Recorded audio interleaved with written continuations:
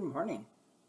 Today we begin, we're going to look at most of Romans chapter 8, verses 35-39, and it's going to be a little different than usual. It's going to involve around 4 pictures of God's love, and each picture will point to a different aspect of God's love.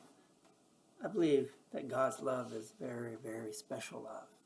It's a love that is sometimes difficult for us to understand, a love that is difficult for us to even accept, a love that is difficult for us to imagine, a love that never leaves us, a love that surrounds us in a very unique and special way. So for us to get a handle or some kind of understanding about what Paul's speaking about in our second lesson for this coming Sunday, we will approach this topic in a unique way. You read Romans 8, 35-39.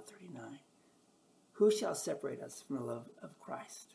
Shall tribulation or distress, persecution or famine, or nakedness or danger or sword? As it is written, for your sake we are being killed all day long. We are regarded as sheep to be slaughtered. No, in all these things we are more than conquerors through him who loved us. For I am sure that neither death nor life, nor angels, nor rulers, nor things present, nor things to come, nor powers, nor height, nor depth, nor anything else in all creation will be able to separate us from the love of God in Christ Jesus, our Lord. I would like you to picture yourself standing before the throne of God. In his law court, God is the judge. Satan is the prosecutor. And you are the defendant waiting to be tried for the things you did or did not do in this life. Satan calls witness after witness against you. And your head sinks low in shame as you remember some of the things you have done and some of the things you should have done, but did not do. Satan calls before you all those people you gossiped about, those people you thought were different than you, so you couldn't accept them. Satan calls before you hungry boy who needed food, but you were too busy to pay attention, too busy with your own needs, your own interests, your own little world.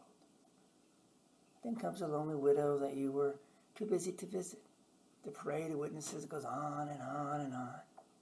Finally, all of your sins of omission and commission have been vividly exposed before the court, and you're wishing you could crawl into a hole somewhere and hide. God asks you if you have anything to say on your own behalf. And for a brief moment, you think of all the excuses you might be able to give on your behalf. But then you realize how futile that would be before God. You swallow hard and you begin shaking your head. No, God, I don't have anything to say on my behalf. And just then the counsel for the defense, Jesus Christ, stands up. And he approaches the bench. He makes this one simple statement. This one trusted in me. I have paid the penalty for his sin.